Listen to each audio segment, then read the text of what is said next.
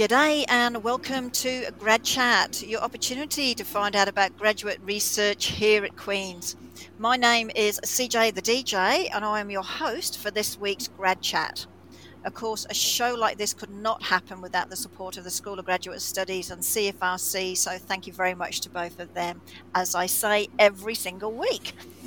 Now, if your mates miss the shows at any time, you can download the podcast the next day on either iTunes, Google Podcasts and Stitcher. So no excuse not to hear what our awesome students and postdoctoral fellows are doing.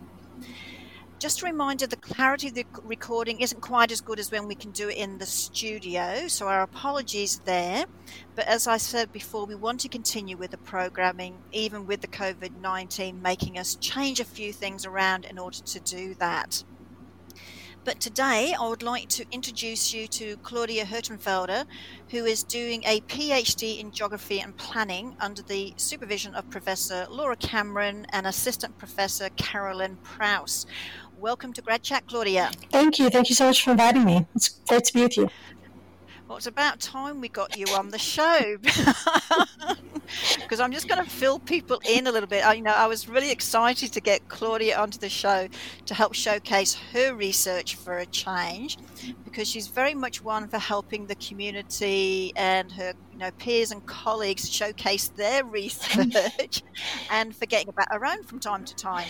And it was actually interesting. It wasn't that long ago, pre-COVID-19, of course, that Claudia coordinated and did an awesome job and hosting the Beyond Boundaries conference that she put on for the SGPS, or the Society of Graduate and Professional Students. And that was an amazing event over a full weekend. But now, Claudia, it's your time. Well, thank you. Thank you for giving me the opportunity to speak about some of my work and maybe fumble through some of my ideas. As I'm, like all PhD students, I'm a bit foggy-brained at times, but thank you for giving me the opportunity. Oh, no worries at all. And actually, I thought, before we actually get into your research, I'd like to talk a little bit about your higher education, because it's taking you to many places. And she's actually from South Africa, where you started your higher ed in journalism and political studies at the University of Johannesburg. Yes. And then, of course, you went and did your master's in social studies of gender at Lund University in Sweden. Yeah, that was amazing. I was really lucky to get to live in Sweden for 2 years.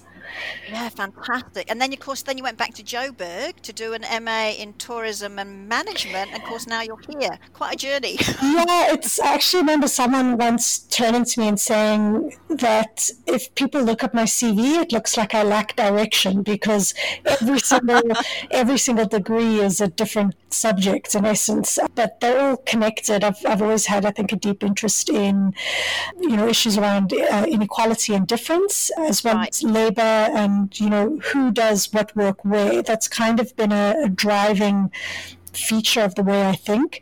But I've been really, really lucky, and I've worked very hard to go to all of these different places. So Sweden, I was really fortunate. I applied for a scholarship, and actually I didn't get it. I wasn't the person who got the scholarship. I was waitlisted, and the person who got the scholarship turned down the opportunity, and I was then awarded a scholarship to go to Lund, which is why I always say to people, if there's an opportunity, just try. You've got nothing you never know what's going to happen. Exactly. And then the second master's, the one in tourism and management, was actually very similar to my first, in that it focused on gender relations and who does what work, but this time looking and focusing on the tourism industry in Botswana. And there again, I was actually being quite opportunistic. I was working as a researcher at the Human Sciences Research Council in South Africa. It's a parastatal that does research pertaining to South Africa and the rest of the continent. And a professor reached out to me and actually offered for me to do a PhD in the research I was working on. And I said, no, I'm not ready for a PhD yet. And very cheekily, very cheekily turned to him and said, but if you want to pay for me to do a master's, I will. To which he promptly agreed. And then I was enrolled my second master's. So I didn't think that kind of cheekiness worked, but there you have it. Hey, look, if you don't give it a go, you never know. Yeah, exactly. Too many times we think, oh, no, we're not going to be good enough for that. But you never know what's going to happen behind that closed door and everything. And if you're in the right place at the right time, or asking at the right place and right time, then it's fantastic. I'm glad that's really worked out.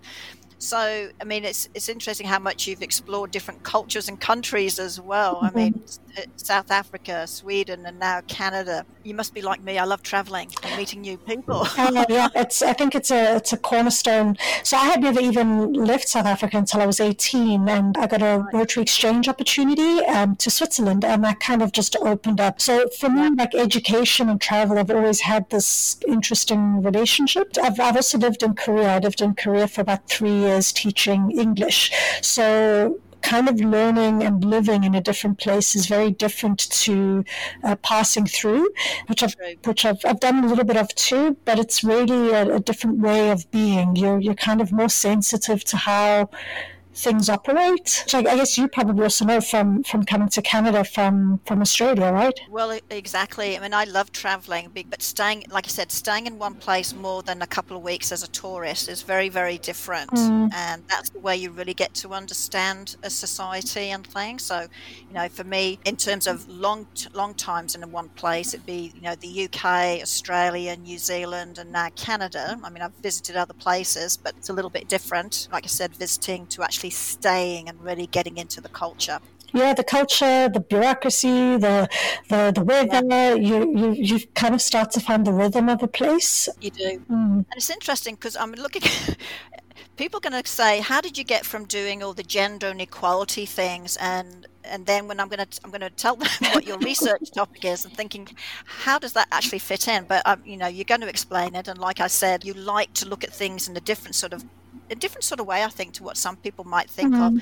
So with that bit of a teaser, I guess, what I'm going to say to everyone is Claudia's research topic, and remember she's in geography and planning, that's her department, is called Cast Out Urbanites, a comparative history and geography of how cows disappeared from Kingston and Cape Town.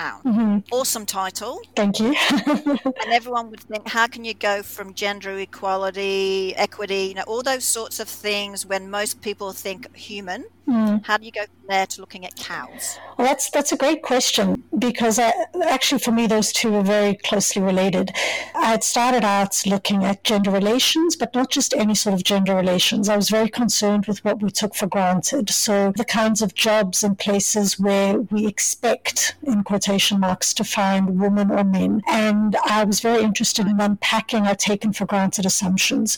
Why is it that we find concentrations of women in administrative roles in policing jobs versus finding men doing, this is in South Africa, in Johannesburg, versus finding men actually going out on patrol? Or in tourism, why is it that you find tourism in Botswana? Why is it that you find predominantly women who are doing housekeeping, but men are predominantly game drivers? So I was always very interested in the taken for granted assumptions of gender relations. And while doing my second master's degree, one of these relations was actually the taken for granted relationship between men and their herds of cows.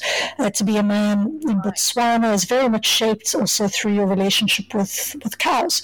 And you'll notice that I use the word cows and not cattle, and I do that quite intentionally to disrupt the idea of cows and capital, because actually cattle is related to money. Cattle means chattel. And for me, cows are more than just property or money. So that's why I use the word cow instead of cattle. But what I started to realize is we've got several taken for granted assumptions of animals and about their place in our societies, about the spaces they belong or don't belong. So I increasingly became interested in asking these questions. Why is it so taken for granted that you don't see a cow walking in Kingston? And that was kind of what led me down this whole pathway. It was a small assignment for in Laura Cameron's class, where I created a walking tour about cows in Kingston. And the more I thought about it, the more I was just like, it's people think it's kind of a joke. No, like, you're not going to see a cow in Kingston or a cow in Toronto unless it's at a special event or something. And that kind of taken for grantedness of it is what got me interested.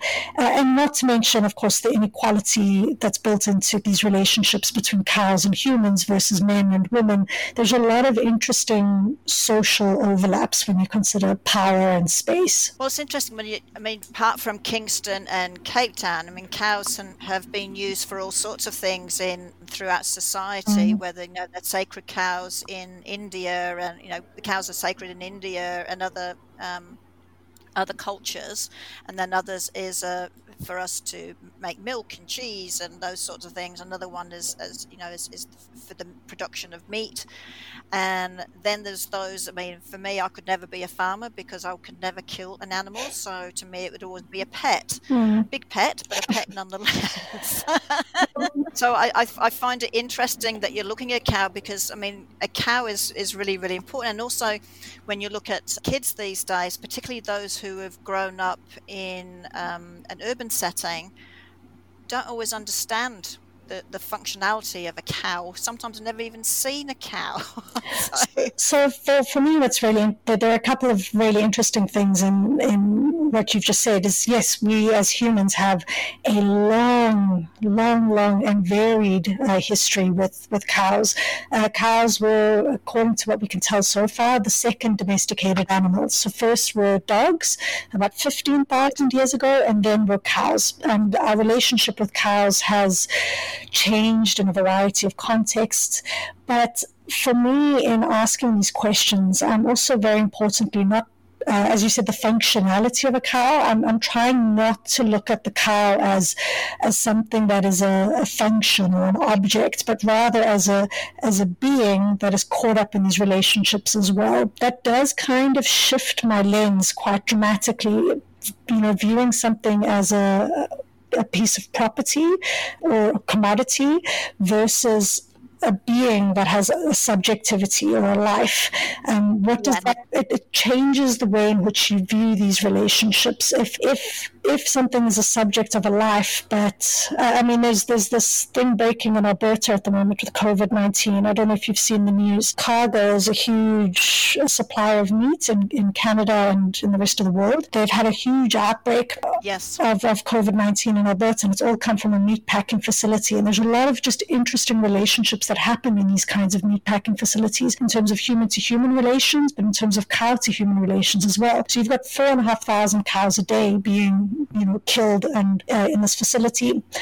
Sorry, I'm going off on tangents. I always do this, but it's just interesting to me when you shift the lens from viewing a cow as an object to viewing the cow as a subject that's shaped our history and very much been shaped by humans' desire to use them in colonial projects.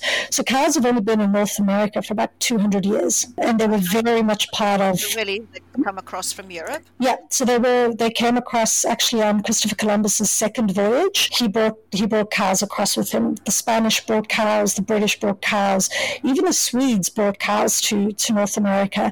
They've always kind of been implicated in human empire and colonial projects, which is also a really interesting thing to unpack.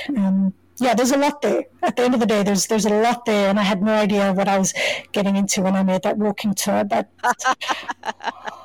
that always seems to be the way, right? You have an idea, and then you think, and then you're down, not the proverbial rabbit hole, but you're going along there. So why should we be thinking about the relationship between animals and cities in particular? So again, a good question, and the reason I think that animals in cities and cows in particular in cities are important, I kind of alluded to it a little bit just now when I was on my ramble, is humans have a complicated relationship with cows, and one of the most dominant relationships we currently have with cows is we consume cows, we drink their milk and we eat their flesh, and that in and of itself is a huge contributor to climate change. It's one of the biggest contributors to climate change. So if you're looking at anything from water consumption to the amount of methane that's being produced to the amount of land that is being used, consumption of dairy and beef is just a massive strain on the environment. Who are the biggest consumers of dairy and beef? It's urbanites, it's people in cities, and it's people in particular cities and particular places in the world. So this in and of itself is a contemporary reason to consider the relationship between cities and cows, because the main relationship, the most dominant relationship with cows is us consuming and eating their bodies in cities, which impacts the environment. But also, a lot of cities and urban spaces were created, particularly in North America, were created around the needs of domesticated animals like cows. People would have settled in spaces that were close to water or had access to grasses that their cows or their pigs would have been able to eat. They would have strategized about where a city would have been, thinking about their animals in mind. Even the types of infrastructure you see in some cities would have been shaped by the animals in that city. So cobblestone streets were often in place for horses or for cows. Something a lot of people about Kingston might not have realized, that about 200 years ago there were as many cows as horses in Kingston's downtown core. Oh, is that right? I didn't know that. It's really interesting because cows, so this is another reason to think about them in cities, is their kind of invisible nature. There's nothing, they are very taken for granted. People don't see anything exceptional in cows, so they tend to kind of go into the background. They become invisible. Whereas horses, for example, very much form part of people's historical imagination of how cities came to be. They can imagine horses pulling carriages, horses pulling lumber, horses delivering milk. But somehow a cow in a city center seems to be an absent reference in many ways. But cows were very much here in Kingston. They were live in the markets right downtown. They were often kept as backyard animals in people's homes. This was the predominant way, actually. Families would have a family cow. So it's really interesting to just consider how these relationships have changed over time, and what are the biggest reasons for why cows are no longer in many cities? Is it because of technological changes? Is it because of shifts in terms of where we think animals belong and how we as humans should relate to them? And these are the types of questions I'm hoping to unpack in my thesis. Well, I think one of them is because we don't see the cow like you alluded to before as a necessity for the household, whether it be as a pet or to provide milk for the family, because we can get family in a milk bottle, kind of thing. So which is why I would imagine with all those changes and things, cows got pushed out. We didn't need to have them in our backyard anymore. We could push them further out as the city got bigger and bigger. So that's certainly one of the overarching themes currently seems to be that as there was changes in transportation networks, so as trains, for example, became more accessible, you were able to expand beyond city limits. There wasn't a need to have this kind of centralization. You also had changes in pasteurization, changes in refrigeration. All of these things meant that the shelf life of milk, for example, or of meat was able to stretch longer and further, both in terms of time and in terms of distance. But I suspect, so this is kind of, I think, the common, in quotation marks, because this isn't something that's done in a huge capacity, but it is something that several people have started talking about in many ways. And often it seems to be technological advances or ideas of it's just more efficient. We can make more money if cows are not in the city. We can sell better real estate off to people as opposed to using that real estate for cows if they're not here. So they tend to be very economic answers or very technological answers. But in my thesis, something I'm interested in is not just the economics and technology, which are certainly part of the reason for why I think big animals like cows have been pushed from cities. I suspect that the actual process of urbanization itself is reliant on relationships of belonging and unbelonging for animals.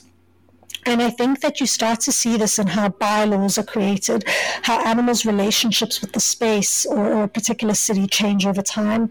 And a way to make this maybe accessible to listeners is to think about dogs. So dogs are very common in cities today. You'll see dogs everywhere.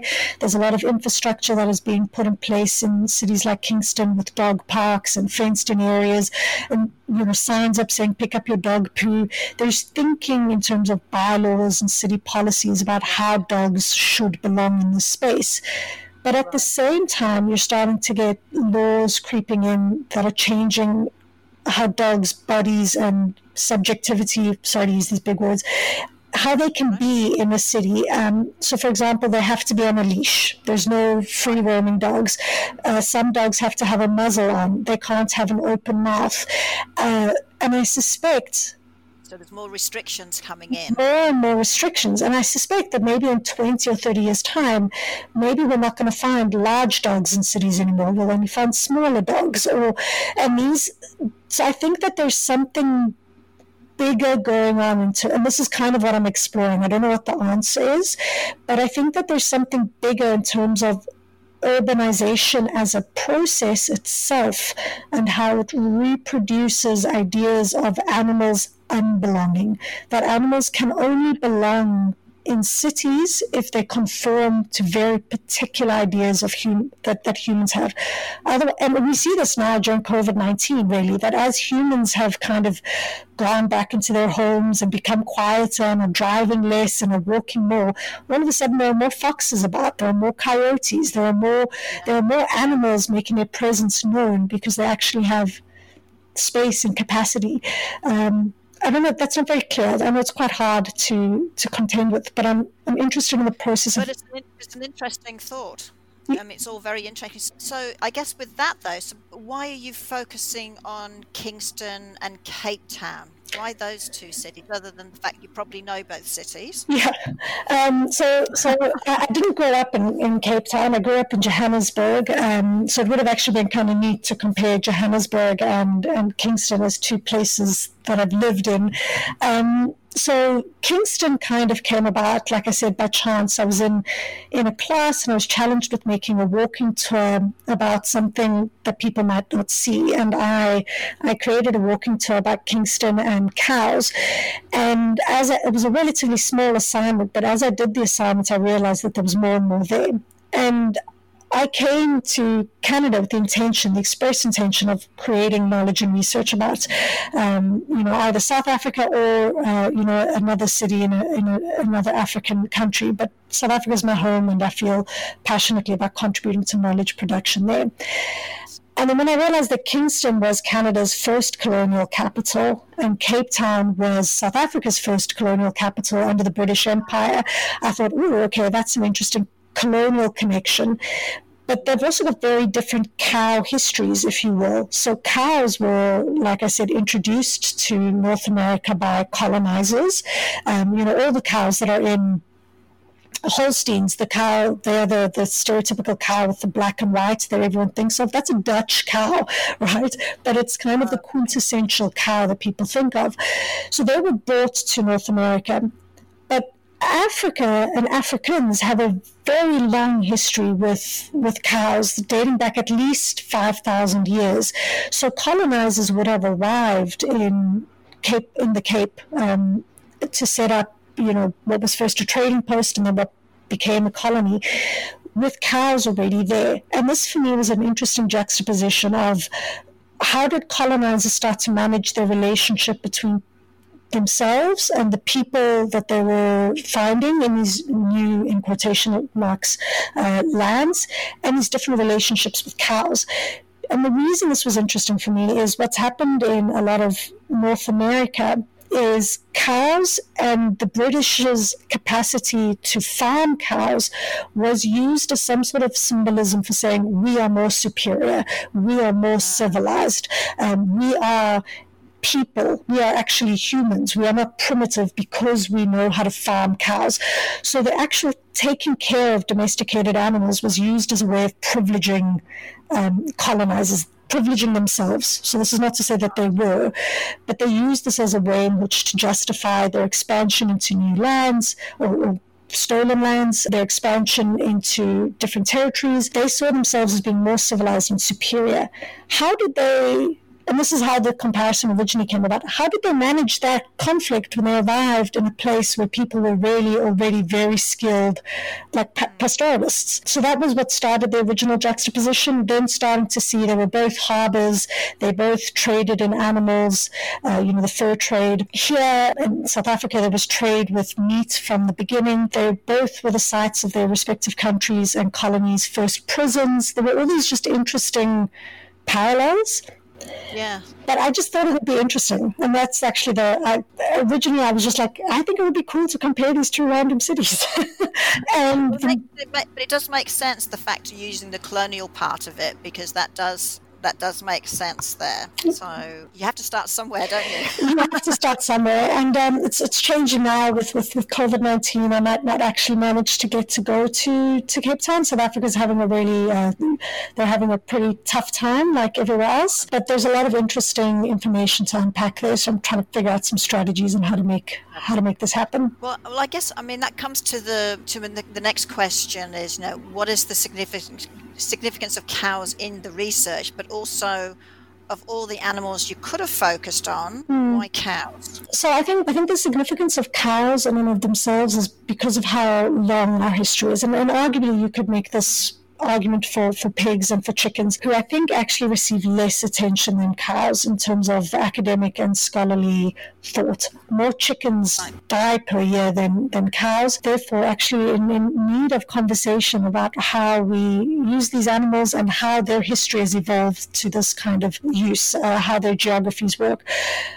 But I think the reason I wanted to focus on domesticated animals is, one, I'm interested in how we've come to create a huge structure that is centered on the death of these animals. Like, how did this come to be? How did we come to have these massive factory farms where we don't think about animals? And for me, cows came in even more so because they're really huge animals in terms of thinking about the city. So people could imagine chickens in the city, but they can't imagine cows. And this, for me, people can imagine horses in a city, but they can't imagine cows in the city. And again, this taken for granted exclusion of cows, almost the comical idea that cows could be in a city like Kingston, that for me just grabbed my attention in a way. They seem to me just completely not thought of as being able to inhabit a city like Kingston, whereas pigs and chickens, I think people could conceive of them. And then, of course, like I mentioned earlier, the relationship between climate change and cows and urban consumption. I think all of these things coalesce to make, for me, cows a really important population to consider. Right. It's interesting because every time this is going to sound pathetic, I know, but every time I see a cow, I just see these beautiful big eyes. Oh, well, they are beautiful. They are, like a Jersey cow has to be one of the cutest things. And if ever you want to see a cow that's just impressive, look up a Neur cow, N-E-U-R. They're an African breed of cow, N-E-U-R. They have the biggest horns. So cows are actually, they're supposed to have horns, and it's just beautiful. It's absolutely amazing. Okay, well, thank you for. I know. I mean, just to let everyone know, Claudia talked in part of the conference that she put on. She was in one of the panels, and when she first started talking about cows, I went, "Oh my God, how are we getting onto cows?" But the conversation was absolutely fantastic, which is why another reason for wanting you to come on the show, because it's not something that most people would think about when we're looking at research.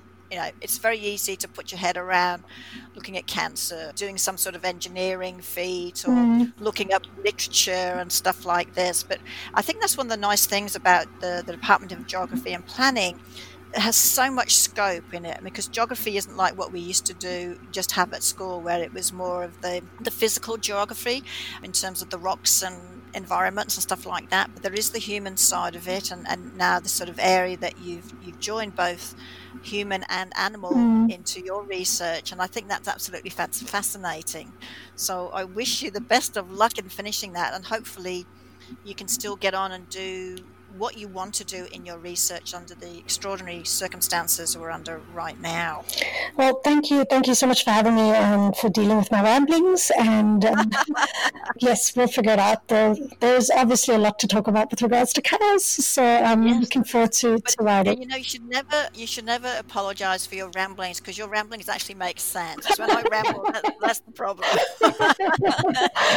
Well, thank you so much. That's so kind of you. You've got that scholarly ethic in your head and stuff. It's awesome. You're too kind. So I really appreciate you coming on the show, Claudia, and like I said, best of luck with everything, and stay safe. Yes, you too, and thank you for all you do, Colette. No worries at all, matey. So that's it, everyone. Another week of Grad Chat sadly comes to an end. Don't forget, you can load the show tomorrow from either iTunes, Google Podcast, or Stitcher. Just type in a Grad Chat. Until next week, this is CJ the DJ signing off with a big hooray.